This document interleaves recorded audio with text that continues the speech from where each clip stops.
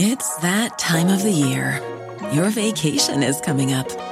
You can already hear the beach waves, feel the warm breeze, relax, and think about work. You really, really want it all to work out while you're away. Monday.com gives you and the team that peace of mind. When all work is on one platform and everyone's in sync, things just flow. Wherever you are, tap the banner to go to Monday.com.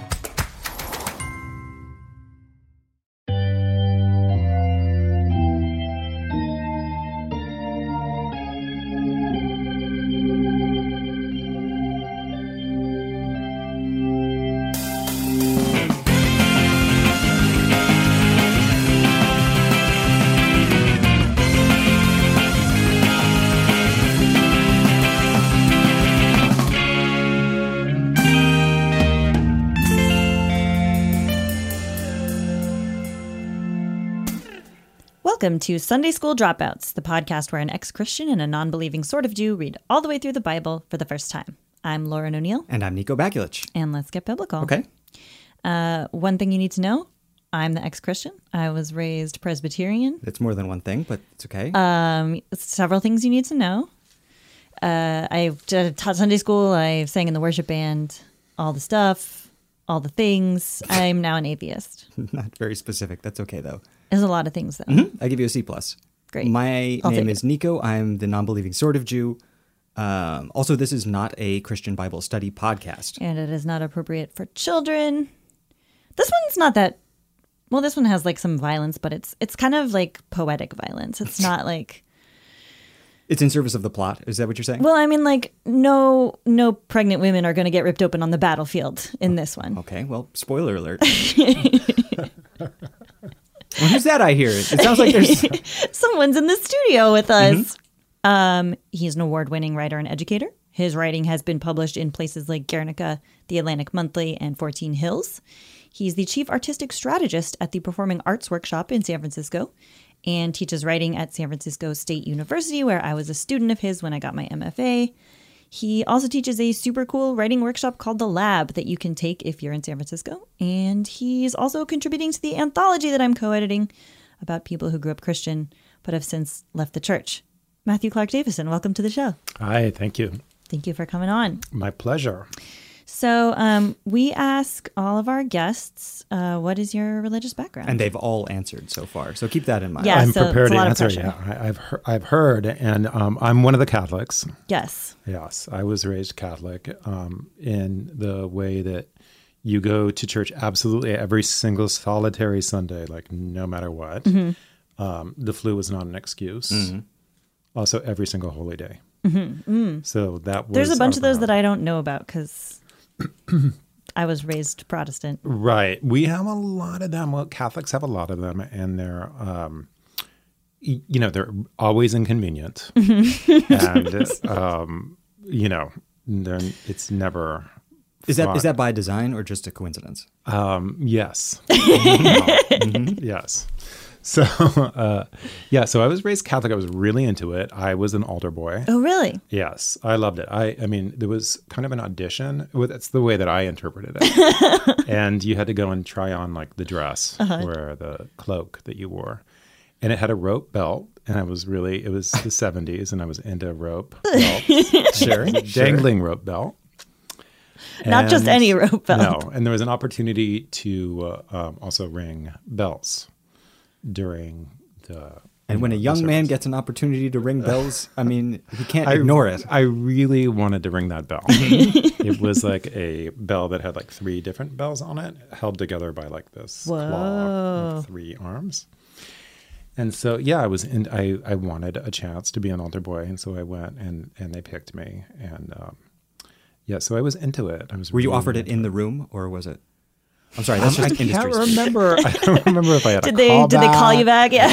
I'm not sure if it was like my agent. I'm pretty sure that they like desperately needed 6 people and 5 showed up. And so we all got a chance. So yeah, became an altar boy and I was really into it. I really super believed in God. I remember a couple of things about how I was raised Catholic. One of them was that I didn't know any people that at a certain point up until I was 10 years old, I don't think I knew a single person who wasn't Catholic because I also went to a Catholic school.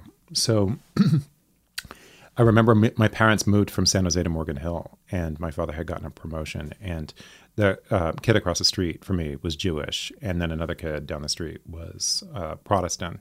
And I remember just like running home, like politely absorbing the information with a poker face when these people told me what they were, and then running home and being like, I met the nicest guys in the neighborhood, but they're going to hell. Because That's yes. Yeah.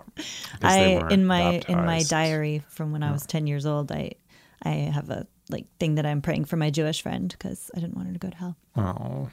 I know, it's like weird, right? It was weird. I got over it really quickly because my mom was cool. She was like, oh, no, they're not going to hell. They're just not Catholic. But I was like, but you're not at Sunday school or at school when they're saying the opposite. So my parents didn't believe in any of that, those kinds of like literal things, but they were very into their Catholicism. In fact, my mom was a nun. She had, really? Yes, she had. I can think of at least one problem with that. Right. Yes. She says, her words are that, and she'll probably listen to this podcast, but her words were that she had a calling to go in, and then she had a calling to go out. And when you're, and then you became lay affiliated, and she became like a lay Franciscan. And I said to her, I remember saying to her, like, Mom, what does lay affiliation mean? And she said, honey, it means you can get laid. That's the perfect answer. Which, so she was that. And then, she was married to my dad for 30 years and had 3 sons. And then they went through the annulment process, which is a interesting Catholic thing. And then my mom dated a woman for 7 years and stuff. So, I mean, I've had like the weirdest Catholic journey, but I stopped being Catholic when I was confirmation age. What's confirmation age? Well, my middle niece, my older brother's middle daughter is 16, and I think it happened to her last year. She decided... It happened to her. Yeah, she decided not to be confirmed. It happens to all of us. We're twins. Like, we're basically the same person. I'm 46 years old. She's 16 years old, and yet we have the same exact personality. And she decided not to become confirmed because of transubstantiation. Oh, nice. Yeah. She said, I just can't. I get it. The symbolism. The symbolism is cool, but I can't honestly say in my heart that I believe in it. And when she explained it, it was very reverential and also respectful. So she's respectful, but I was just mad. I was like in Sunday school with this nice couple, or catechism class. No, wait a minute. Confirmation class. Okay. With these those are all like foreign things to me. I don't know what those are. And they're all, same here. But anyway, I was going to the Brown's house for... and you know what I'm talking about. Right. This will be over soon, though, because this is the very end of my journey as a Catholic. I went to like this specific training for people that are becoming confirmed, which is one of your Catholic sacraments. And I just couldn't, I remember asking the question, like, I don't get it about premarital sex. Like, what does God care? And I don't get it about, like, why can't a man marry a man? Like, that doesn't make any sense to me. And I was constantly, like, asking these questions, which is why today's, reading really resonates for me, because I had lots and lots and lots of questions. And I wasn't even knowledgeable enough nor experienced enough in my life at that point in order to be angry or mad or like taking it personally. Mm-hmm. I probably knew I was gay by then, but I wasn't personalizing it. It was just like, I wanted to know the answer to the question, like, why not? And they couldn't answer it for me. Yeah. I was just like, I'm out of here. I had other problems at the time. It's funny how like the church, like one of their huge like barriers in their existence is like children asking questions. Right? That's true. It's funny. Yeah. If your huge organization is constantly butting up against children's children asking natural questions. Predilection to just ask questions about reasonable things and unreasonable things, to be fair. But Well, stereotypically, I mean, I've heard again and again and again. I love stereotypes. Well, but okay, this is a stereotypical thing about Jewish people is that the question is okay. Like I certainly know Jewish people who can't stand ambiguity, and I also know Christians that love it, or people that were raised. But like a lot of my Jewish friends say, Matthew, like your sort of obsession with unanswerable questions and these big questions that don't actually have any answers, or there's so many different answers, or a variety of answers over the course of a lifetime, or a variety of answers to the same question in different situations, is perfectly fine in when you're a Jew. Whereas as a Catholic, like it was problematic. Right. So sort of on that note, have you ever read Bible before? Yes, I was forced to read parts of the Bible when I was a kid, and we read it every Sunday and every holy day in church, but never front to back. I've been meaning to take the Bible as literature course at Berkeley, which is supposed to be great, I guess. Well, you could just listen to this podcast instead. Right, exactly. For years. So I'm so Ours glad is that- like that course, except like 2 drinks in. Except, drunk. Exactly. And with a lot of swear words. Well, just for the record, I'm only having chamomile. That's true. I can vouch for that. Yeah, but I'm drunk on the opportunity to On talk the word about of the Lord. Bible. Yeah. So all that's my right. background. Me too. Well, so today we're talking about the book of Habakkuk. Could you stop throwing papers everywhere? That was pointed. It was just when you said the name. Things start Just like, flying off I'm the shelf. done with this. So here's my little fast facts. Here's what you need to know about Habakkuk. He's the 8th out of 12 minor prophets that we are cycling endlessly through. We're churning through them. In Hebrew, it's Habakkuk, which might be from the Hebrew word for embrace, or it could be a type of Akkadian garden plant. And more people seem to think it's the latter. I don't really get why like a prophet would be named like aloe vera or like daffodil, but apparently. Takes place in the late 7th century BC, after the northern kingdom of Israel has been destroyed by Assyria, but before the southern kingdom of Judah has been taken over by Babylon, although it was presumably written after that because it knows about Babylon. So he's in the southern kingdom, obviously, because it hasn't been destroyed yet. And historians apparently don't know anything about him. Like, of all the prophets, we know the least about Habakkuk. However, according to Jewish tradition, he's one of the people that was brought back to life by the prophet Elisha in the book of 2 Kings.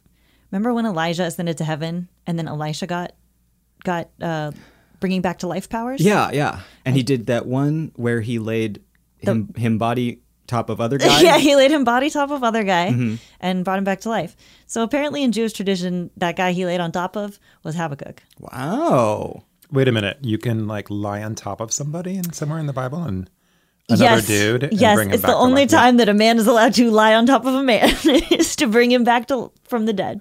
And Okay. only Good to know. Elijah Good to and know. Elisha ever do it. And he tried like a bunch of different ways too. He like Oh yeah, he did try like every way before that. so he sent his messenger with his staff first.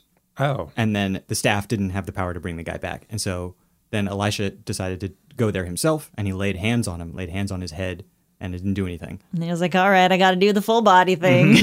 Body to body connection. It's the only thing. In my neighborhood, we just call that a Friday night. And we've also seen Habakkuk once before on this podcast because he is mentioned He was in our guest, of course, on the 2 Kings episode. He's mentioned in the apocryphal chapters in the book of Daniel. When our guest Scott Benson told us about the story of Bel and the dragon, and Daniel got put in the lion's den a second time, an angel picked Habakkuk up by the hair and flew him over to the lion's den to bring food for Daniel so he wouldn't starve. And I loved Habakkuk's sort of point of view on that matter, which was like, I don't know where I'm going. What are you doing? I'm not a cook. I don't know anything about food. Why are you doing this? I like knowing that he wasn't bald. For some reason. It helps me Well, picture actually, that. Elisha, the guy who supposedly brought him back to life, was bald, and some children made fun of him. And then he called on bears out of the woods to come kill the children. Oh, This is a because literal- they called him Baldy? Yes. He was sensitive. Yes. Go on up, you bald head. They I said, wonder if he was also a Leo. My dad's a Leo. I know what you're talking A bald about. Leo. They can't take criticism. Is there anything sadder than a bald lion? Sadder than a bald lion? I like that cat that's skin only, though. Mm-hmm. Oh, the hairless cat. Yeah. Yeah. They're cute. They're cute, except that then they get that like, that fat hanging belly that cats get. Oh, yeah. It looks really weird when there's no hair. I'm gonna think about that one. Yeah, so that's Habakkuk. My Bible's notes say that the story about him getting picked up by the hair by an angel is legendary rather than historical. So the rest of the notes are like, yes, Habakkuk definitely predicted the future. Miracles are definitely literally true, but like this angel hair thing, that's just ridiculous. Very Who would unlikely. believe that? Shall we dive in? Yeah, sounds great. All right. So this book is structured in a similar way to some of the other minor prophets, in that it starts with a question, the question is then answered, and it ends with a prayer. Yes. Well, there's a little dialogue. There is a little dialogue. More so than in most minor prophets. It's a little reminiscent of Job. It is a little bit, but it's a little more poetic, I Yeah. guess, than Job. Yeah, much more poetry than philosophy. So yeah, we start with our dialogue, and Habakkuk is like, how come there's all these sinners in Judah and you're not doing anything about it? And God's like, don't worry, don't worry one hair on that pretty little head that an angel grabbed you by. I've got Babylon ready to go and destroy you and everyone you love. And then God describes how fearsome and destructive Babylon is. Did you write down any good lines from this one? Oh my, yeah. Oh my, yes. Heavens. Because I really like the opening passage when Habakkuk is questioning God. Me too. He says, basically, why do you, he doesn't say basically, this is a quote. I have to be specific. Why do you make me see wrongdoing and look at trouble? He asks God, which is a very passive way or it's not a passive way, it's a very solipsistic way. I mean, of talk looking about at it. personalizing something. Yeah. He's like, sin exists only to bother me. Right. It's like, if you're letting sin exist, why are you letting me see it? But regardless, the essential question is like, there are crimes unpunished. People in my homeland are going to die because the Chaldeans are coming, even though we've kept our covenant. And like, how is that just? Matthew, did you write down any good lines? Or I actually Note. really liked the line, "The wicked hem in the righteous, so that justice is perverted." that's also a good one. Yeah. And destruction and violence are before me. There is strife and conflict abounds. It's good. I get a little bit more, though, that he's like overwhelmed by what's happening around him than completely personalizing it. Yeah, Maybe I'm no. wrong, though. Well, I think that's fair. If you had read 7 other minor prophets before this, you might be okay. like, yeah. Oh. But I think actually yours is a much better interpretation because it's not like they were written in order. They were written by different people at different historical times. And so it's kind of not really fair to read them all in a row. And just for the record, I've read exactly 0 of the others. Right. Yeah. Yeah.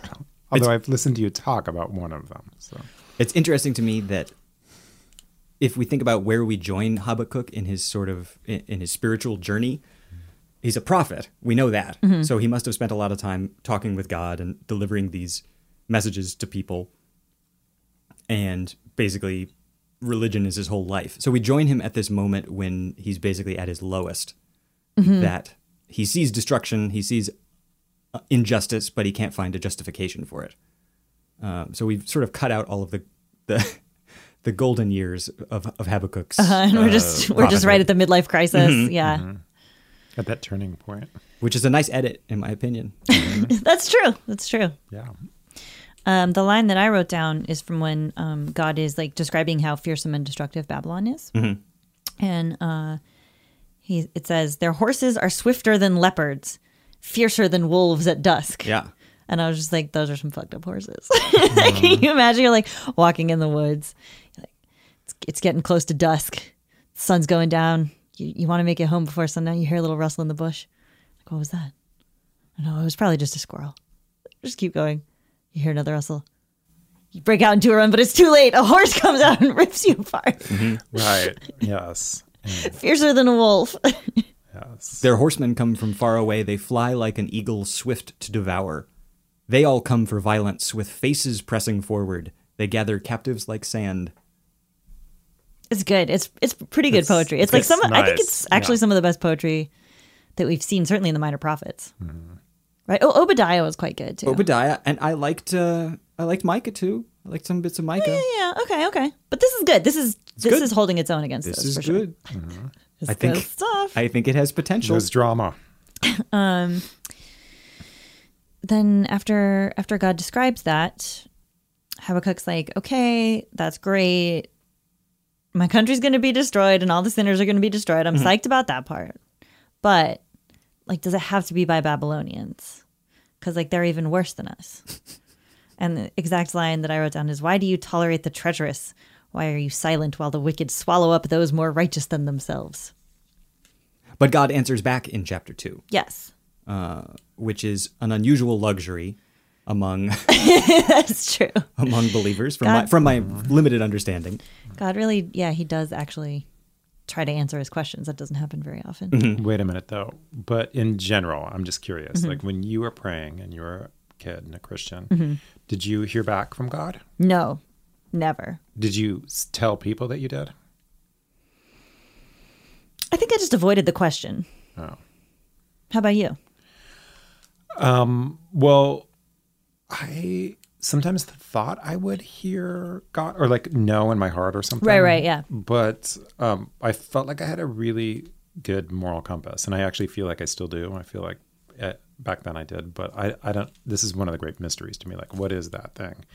Because I can't believe in God in the way that I think that it would be more convenient for me to. And I'm on the atheist side of agnostic. Sure. Although I would like to be able to believe that there's like this way in which we can talk, but I absolutely cannot have it be intervening at all. Like there's no way that God can like help me with like get a book deal. Or, Sure. Do you know what I mean? Like He's not going to make your football team win or whatever. you know, even like I remember a crisis of faith that I had when I was a kid. I don't know if you guys want to hear about it. Like right please. now. But the first book actually really reminded me of it. So my mom, I don't know why she decided to tell me this at such a young age, but her best friend, who was a big part of my upbringing, she was like another mom to me. She had gotten pregnant against all the odds. She really wanted to have kids, but she was not supposed to be able to get pregnant.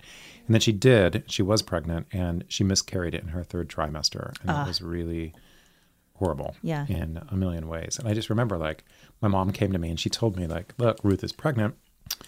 We need to pray for her. And so every night I would just like pray. And also Catholics are big on the notion that you don't pray for yourself. Like you don't pray for like stuff that you want. You pray for others and then you'll be provided for. I see. And so at least that's how I interpreted it when I was a kid. And so I was happy to pray for Ruth, who was fantastic for me. And then when she lost her baby, I was just like, I didn't get it. It was like, that didn't make any sense to me. And also I had already heard a lot about abortion at that age. It was weird, like at school and in other places, just around church and friends. Like it was weird how much they let kids like hear about like what women were supposedly doing with their pregnancies and bodies, but then what they tried to shelter us from, like shoulders. Right. Look, shoulders are dangerous. I like shoulders, but I just feel like they're much safer for a child's psyche than Some of them are very pointy, though. That's true. From my understanding, I've never seen one personally. Shoulder? Oh, okay. No, I keep it all covered. Okay, good. But so these were some of the things that were confusing. But when she did lose her baby, I mean, I was kind of like done. And I didn't tell anybody. It was all internal. But I remember having that piece, and also like this opening piece that Habakkuk has. And I also just remember feeling very personally, like during the AIDS crisis, like how much more, like how many more, that kind of thing. But it was less about God and more about government at the time. Sure. And so I related to the plea. But I'm always curious if people like feel like they had heard some sort of spiritual guidance. Yeah. No, I never felt that way. Did you have an inner knowing? No, I felt confused all the time. And I felt very strongly that I didn't understand anything and nothing made sense. Then what kept you going? Well, like fear and guilt, I think, because I was really afraid of going to hell. And then also I was very like saturated with this idea that humans are sinful and bad and God loves us anyway, like despite the fact that we don't deserve love. So I thought of myself as a being that was really sinful and didn't deserve to be loved. And therefore, like, it didn't matter if I didn't feel God's presence or whatever. That was just because I was sinful and worthless, and I was going to go to hell if I didn't keep praying. That's what kept me going. That's such a bad thing to keep people going. I know, especially when you're a little kid and you don't have anything else to compare it to, you know?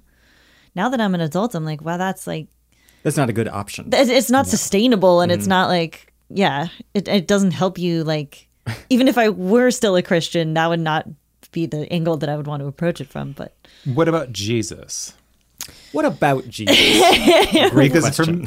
for me, like, I remember when I was a kid, like, Jesus was my go-to whenever like the God stuff got too heavy.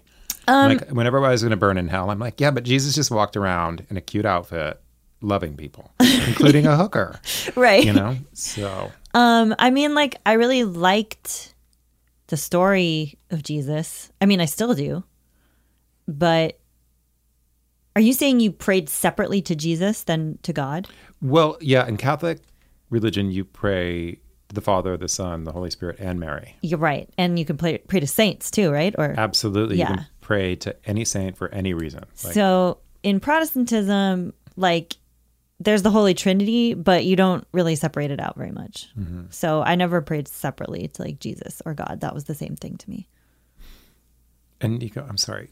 I'm curious. Just like, did you have like that? I know you weren't raised religious, but like, did you have that inner voice? Like, when you stopped to think about things, like, did you hear something or feel something? That's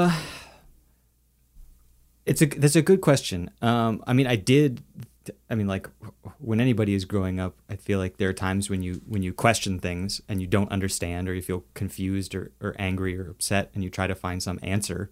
And I didn't find an answer most of the time. But I had parents that loved me very much and that provided very good guidance. And I grew up in an atmosphere that steered me towards things that I found productive and enjoyable. I don't know what to tell you. I didn't really have a voice that answered back, or any very strong sense of this is absolutely the right thing to do. As I think about it now, like, I sometimes sort of encounter that now. Like, if I think about something or if I make a decision and I feel like, yes, that was the right decision, and I feel this sort of peace and like, yes, that was the right thing to do. I understand why I did it, blah, blah, blah. But I never felt that when I believed in God.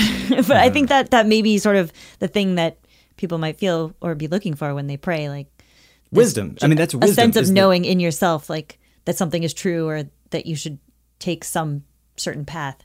But I only felt that after I became an atheist. Mm-hmm. I only felt that when I had accrued some experience and had something to compare it to. Honestly, as a child, I never felt much surety about things besides, you know, like I said, being steered towards music and stuff like that, which I felt was just a complete good for me. Mm-hmm. You know, it felt good and it made me happy and was a useful investment of my time. But in terms of moral stuff or anything like that, no, not really. Mm-hmm. So you felt like you got that more from Jesus than from God? Jesus was also a short fuse. I mean, I felt like I always had these huge questions, and I have a long history of outrage about injustice, and I started witnessing injustice and picking up on injustices from a very early age. And I did notice differences. I just felt like my mom got shafted. Like, my dad got to do whatever he wanted, and she had to like do all this crap and never got any credit for it. And when they got separated, my mom had been what's called a Eucharistic minister. And that's somebody who has this special privilege of being able to pass out the body of Christ during the Mass ceremony. And she also took it to administer to people who are in elderly facilities. Yeah, that's how my grandmother receives communion. Right. Somebody comes in. Somebody like my mom went to go give it to her. And my father and my mother's marriage was rocky for many reasons, none of which had to do with, luckily, it just, like, there was a lot of problems, but none of them were, like, heinous or horrible, but it certainly wasn't my mom's fault. But when they had tried 3 different times to, like, make their marriage work after separating, and they did marriage counseling through the Catholic Church. It's called Crescio. And it's called what? Crescio. Crescio. Yes. That sounds like somebody's like drag queen name. I was going to say it sounds like a startup. A startup. Yeah, or it sounds to me it's like something that you would put, crec.io. Yeah, Crescio. Yeah. To me, it's my thing that it sounds like is like an ingredient that you would put in like a delicious fattening food in order to make it less fattening. Sure, yeah. Potato chips. Yeah, with thanks to Crescio, 70% less fat. Thanks to the inventiveness of American industry. Yeah, we can now enjoy our potato chips with 70% less fat. Right. So they tried it even through the avenues that were available to them in the church to make their marriage work, and they just couldn't. And then, had decided when the first time that they were separated, like they told my mom, like, you can't iron the vestry and you can't give out the Eucharist. And I was just like, she accepted it. But I was like, that's bullshit. Like I was like 10 on a scale of 1 to 10 of outrage. It's like, you're doing them a favor. Like I got it that it's a joy to be of service to something bigger than you, and that it enables you to get out of your own selfish wants, needs, and desires and whatever, which can serve as a relief. Even as a young person, I understood that. But what I didn't understand is how, like, they use that to then punish her and like make a public sort of example of her. And it outraged me. And several other things did too. And those were the things for which, no way that I was ever introduced to through my religious upbringing was I, taught to like meditate or listen to what Jesus or God might say to me. Nor was I directed to the Bible in those ways. I was just supposed to always accept what the authorities said. Yeah, that's more Catholic. They're more like the authorities tell you. And then Protestants are like, the authorities don't know anything. It's the Bible. Uh-huh. Speaking of accepting what the authorities tell you, we are the authorities on this show, and you must accept that it is time we take a break. And we will continue with our discussion of Habakkuk in about a minute. Hurrah! Bye. Bye.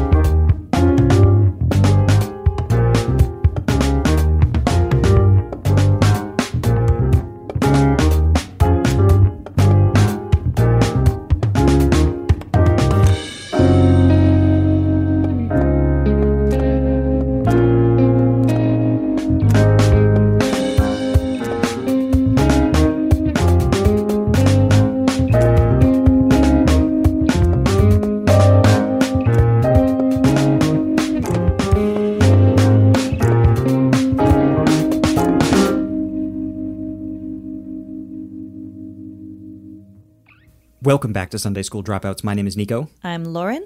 And we are here with a guest. It's Matthew Clark Davison. Yay, Matthew Clark Davison. Hello. Hi. And obviously, we're talking about Habakkuk. That's the name of the episode. Obviously. This isn't live or anything. I don't know. What else would we be, like, what other book of the Bible would we even want to talk about when we had Habakkuk? Excellent question. Answers? None. I heard you about to give one. No. Not the kind of question that gets answered. No. We only like questions. We just made it to the second chapter. Yeah. So in the first chapter, Habakkuk was asking some questions. And in the second chapter, God's going to give some more answers. He, in specific, is going, why are you laughing? I don't know. It's funny. It's funny that God is going to give some more answers. Well, he is. Okay. In specific, Habakkuk wanted to know why it was the Babylonians that were going to punish the Judeans when the Babylonians are worse. And God says, don't worry, after I use Babylon to punish Judah, then I'm going to punish Babylon too. That's definitely something that we've seen a million times before. And then he starts talking shit about Babylon, and there's some real good lines in there. It's true. Yeah. I have, woe to him who piles up stolen goods and makes himself wealthy by extortion. Woe to him who builds his realm by unjust gain. Woe to him who builds a city with bloodshed and establishes a town by crime. How did Habakkuk know about the podcast Crime Town? That's a good question. Or Donald Trump. I know. No. I know. Just because it's all about him doesn't Just mean because, it's all about him. just because Donald Trump is the apocalypse doesn't mean. My favorite line in there is, woe to him who gives drink to his neighbors, pouring it from the wineskin until they are drunk so that he can gaze on their naked bodies. Because that one seems a kind of specific. And I kind of have to wonder if we're still talking about the nation of Babylon or if we're talking about a party that Habakkuk went to where he got into some trouble. There was always that question. And Habakkuk's call to that person who gets their neighbors drunk is, you will be sated with contempt instead of glory. Drink you yourself and stagger. The cup in the Lord's right hand will come around to you, and shame will come upon your glory. I like that. It's good.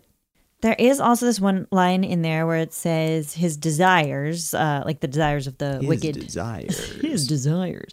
The desires of the wicked man are not upright, but the righteous will live by faith alone.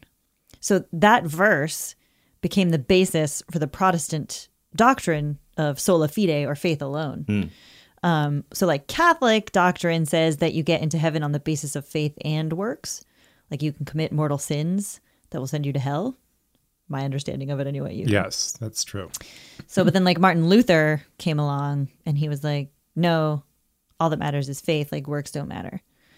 And so on the one hand, it kind of seems like he was really taking this verse out of context because it's clearly not talking about like going to heaven.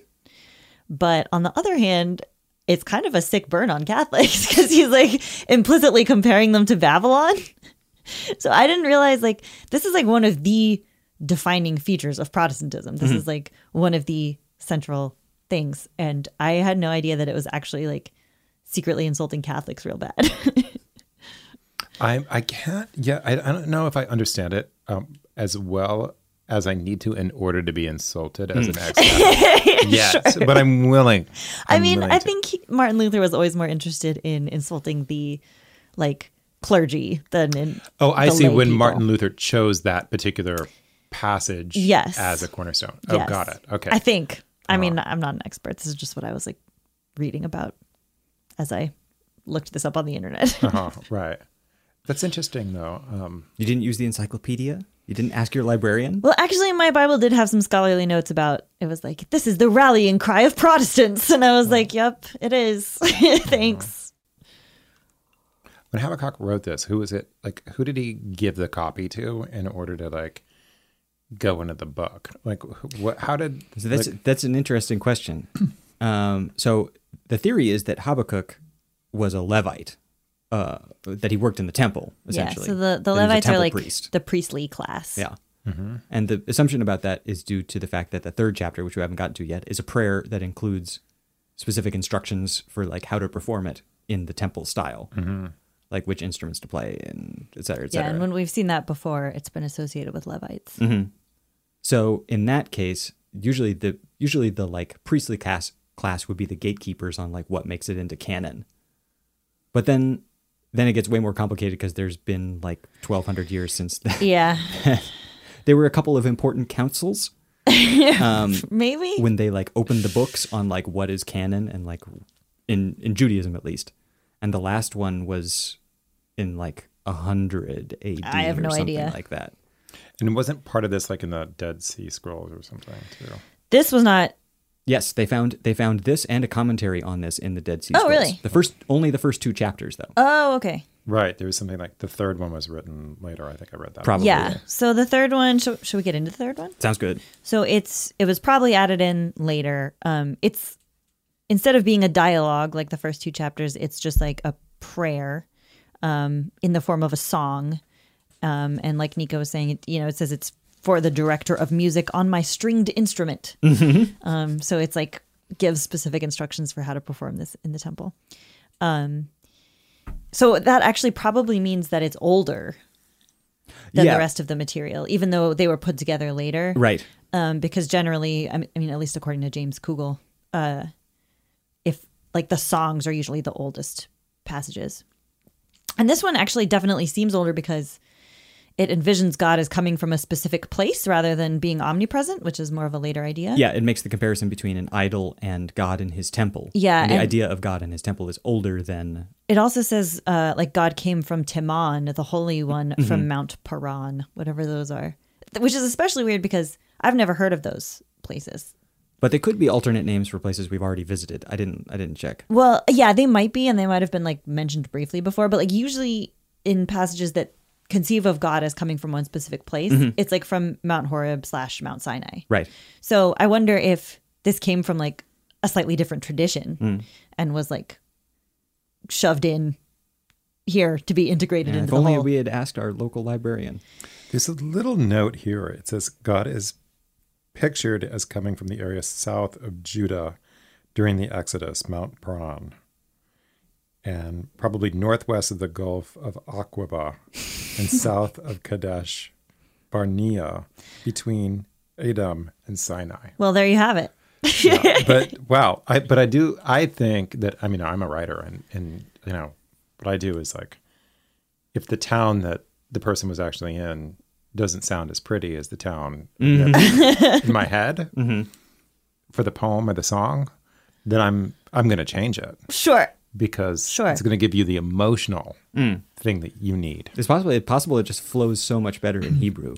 Or like it really doesn't, like it messes up the scansion. I mean, Timon and Paran rhyme, I guess. No. I'm talking about the English, because the way that I was raised religious is that's the only... Oh, right. There is no acknowledgement right. of this as a translation. Of course. It's the word of God. But but before... God spoke in modern English. But before Vatican II, it was in Latin, so... A good point. God spoke in 2 languages, Latin and modern English. But the song is pretty cool. I think the song is beautiful. I think it has some really good lines. I wrote, sun and moon stood still in the heavens at the glint of your flying arrows, at the lightning of your flashing spear. In wrath you strode through the earth, and in anger you threshed the nations. You came out to deliver your people, to save your anointed one. Also in that section, the mountains saw you and writhed. A torrent of water swept by, the deep gave forth its voice. I like that. We have quivering lips and trembling legs and all that. Yes. Yeah. And I heard and my heart pounded, my lips quivered at the sound. Decay crept into my bones and my legs trembled. That like decaying bones really hit me. That was like... Yeah. I wait quietly for the day of calamity to come upon the people who attack us. Though the fig tree does not bud and there are no grapes on the vine, though the olive crop fails and the fields produce no food, though there are no sheep in the pen and no cattle in the stalls, yet I will rejoice in the Lord. That's a beautiful moment of faith. Yeah. You know, that is like the highest moment of faith, when you can be without any material evidence of God or God's favor and still wait for the whatever you get. And still rejoice. Yeah. Rejoice. Yeah, I like that. This is where it really gets tough for me. Go on. I mean, I feel like it's, like, you know, I always get mad about songs like this, because I'm wondering, like, who was in charge of dispensing this particular song, and to whom and why. But first, there's also his beef with idolatry. Like, yes, and that's the more interesting story that I can tell you. Then please, because idolatry is I would say it's like the main point of the Bible so far. Like the main point of the Old Testament is don't worship idols. Yeah, I mean solidly the first 30-40% was like all about idol worship. But Catholicism is really, really interesting, because Protestants consider Catholicism idol worship because of all the saints and statues and stuff. Yeah. Okay, so my mom and I, she's in a relationship with a woman. You know, like, I'm living in Italy. I had never done anything. She was a great mom in a million ways, and I had never done anything really great for her. Mm-hmm. And so I just thought, okay, I could take her on a trip through Umbria, where St. Francis and St. Clare are from. And actually, I met this travel agent who specialized in religious tourism. And it wasn't, you didn't need to be religious, right. but she could take you on stops along a saint's path, for example. And so we did that in Umbria. And it was absolutely amazing. That does sound amazing. It was incredible. And so we had gone to this one, what are they called? The giant churches. Cathedral. Yeah. In, I think I'm in Orvieto or Assisi. I can't remember which one. But we went there, and so we get into the basement of this church, and we are lining up with the other Catholics, and I'm reading, and at this point I spoke a little bit of Italian because it was when I was newer there. And I was reading it, and I was thinking, this says that this statue got up and flew around the church and presented itself as a miracle and there's all sorts of stuff like that throughout Italy. There's like part of the nail from the cross, and in this cathedral and that, and they love that stuff. And like relics that are like, but really hardcore creepy. And so my mom and I are in the car, and I'm assuming that we're having one conversation, which is I was just like, you know, and one of the other conversations that we had was a dead serious one where my mom was telling me about a friend of hers whose dog was sick, and she had called the dog psychic. So things had evolved for my mom over the years around what was acceptable forms of spirituality. I mean, that kind of thing in my house when I was a kid would have been like to just only illuminate what a crazy person would be. Right. To be fair, St. Francis is the closest thing Catholicism has to a dog psychic. Absolutely true. And so we were on theme. Yeah, totally. Yeah. But so my mom had like really gotten to a point where it was like she never made fun of me or any of my friends. And by then I had like friends who were Wiccan and like people, she was just like, she was totally neutral and cool about everybody's deal. And kind of always had been, but she's no longer Catholic either. And so I'm thinking, we're having this conversation. I was just like, oh my God, you know, Mom, it's just like, so crazy to me that these people, they can't think a man can be married to a man or be with a man, and a woman can be, you know, she's with a woman at the time. Right. And I'm saying, but they'll line up to see a flying statue and all collectively believe that they're a flying statue. And then all of a sudden the conversation went this weird 180 where she was like, and why wouldn't it? Ye of little faith. And I was like, Mom, the statue didn't fly. It's a statue. Like, so this reminded me of that story. I had completely forgotten about that. That's interesting. And I just wonder like how Catholics get around that, because they don't think of themselves as worshiping idols at all. It's more like these objects then become only like a vehicle or a reminder, I think, of what they're really worshiping, which is God. Right. Well, all the idol worshiping stuff, well, to be fair, I've never read the New Testament, but I've gotten the gist of it. And my understanding is it doesn't really focus that much on hating on idol worship. No, that's definitely less of a focus. Right. Yeah. So if you focused more on the New Testament, you'd get less of the idol worship bias, anti-idol worship bias. Am I wrong in thinking that the idol stuff in the Old Testament is more of a way of hurting people away from like multi-theistic religions and towards a monotheistic? Yes, it is that. But I think even more than that, it's just a way of hurting people away from different cultures. So it's like, no, we're not worshiping the Egyptian gods here because we're not Egyptian. Mm-hmm. We're not worshiping the Babylonian gods here because we're not Babylonian. Okay, like we're Israelites. That's our community. That's how we define ourselves, and we're not going to worship those gods. Okay. But you see, early in the Bible, there's a lot of stuff where it's like, it doesn't deny that there's many gods. Mm-hmm. It just says that we only worship this one God. This is the God that favors us. Yeah, this is our God. So like Asherah might exist, Baal might exist, but our God is way stronger and he can beat all them. Interesting. Yeah. I always thought it was a denial of the existence. I mean, that's certainly how it's how Christians interpret all of that now. Mm-hmm. But at the time it was written, it was clearly not the case. It was like gods were competing for favor or whatever. That they were all in competition and they were all in play. Yeah. And that the God of the Jews was, Jews had to really respect their God and not stray from that path because he had shown favor to them. Got it. And they were the chosen. And that is like, that's like the whole gambit of like all of this, right? Mm-hmm. So everything you're reading here about like Babylon destroying Judah for its wickedness and then Babylon also being destroyed is also, it's all based on like worshiping false gods. So like too many Israelites in Judah are worshiping these false gods. Yeah. Therefore they need to get punished. But Babylon also worships false gods. So therefore they're going to get punished. It's all based on that, which is like just a cultural marker. It's just like a shibboleth, really. Yeah. But like the whole Old Testament is based on it. Good to know. Yeah. It's weird. I think there's only really one thing left to do, and that's to rate this book. Rate this book. How would you rate this book, my dear?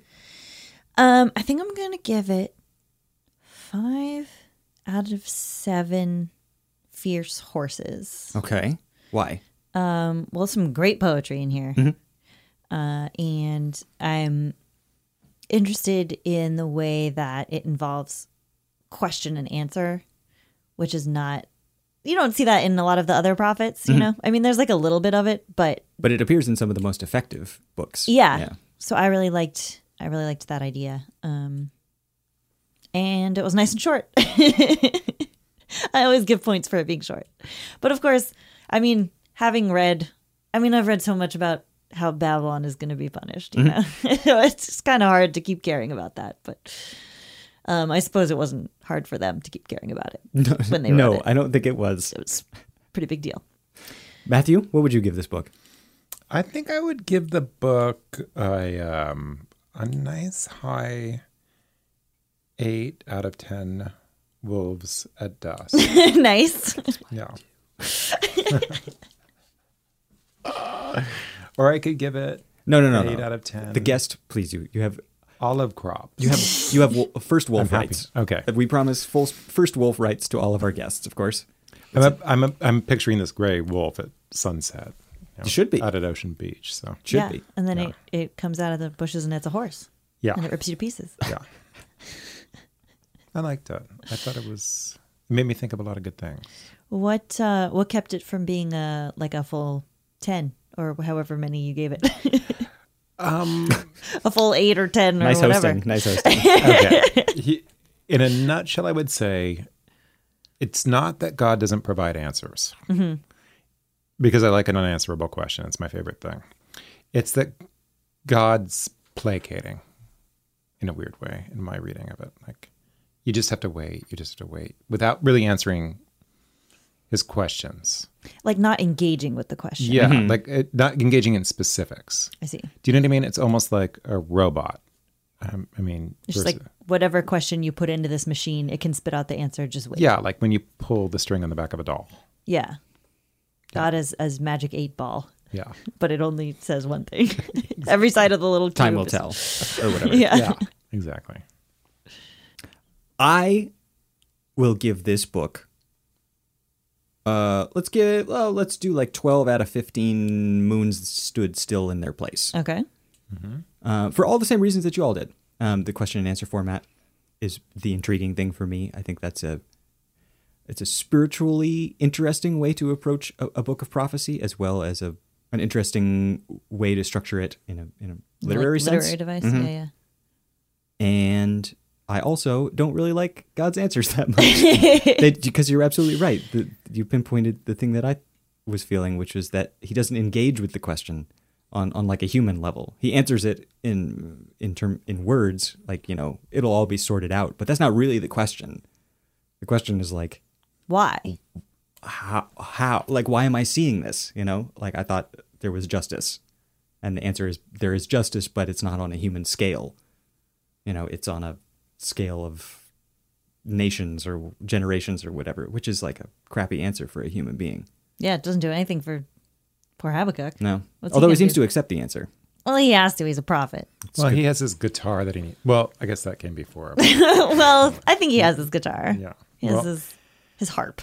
I kind of feel like Habakkuk went to his mom, after something really specific happened at school, and was like, hey, I'm really upset about this, and went and told his mom all the details, and his mom's smoking her cigarette, and honey, grab a popsicle from the freezer. Dinner's gonna be ready at 6.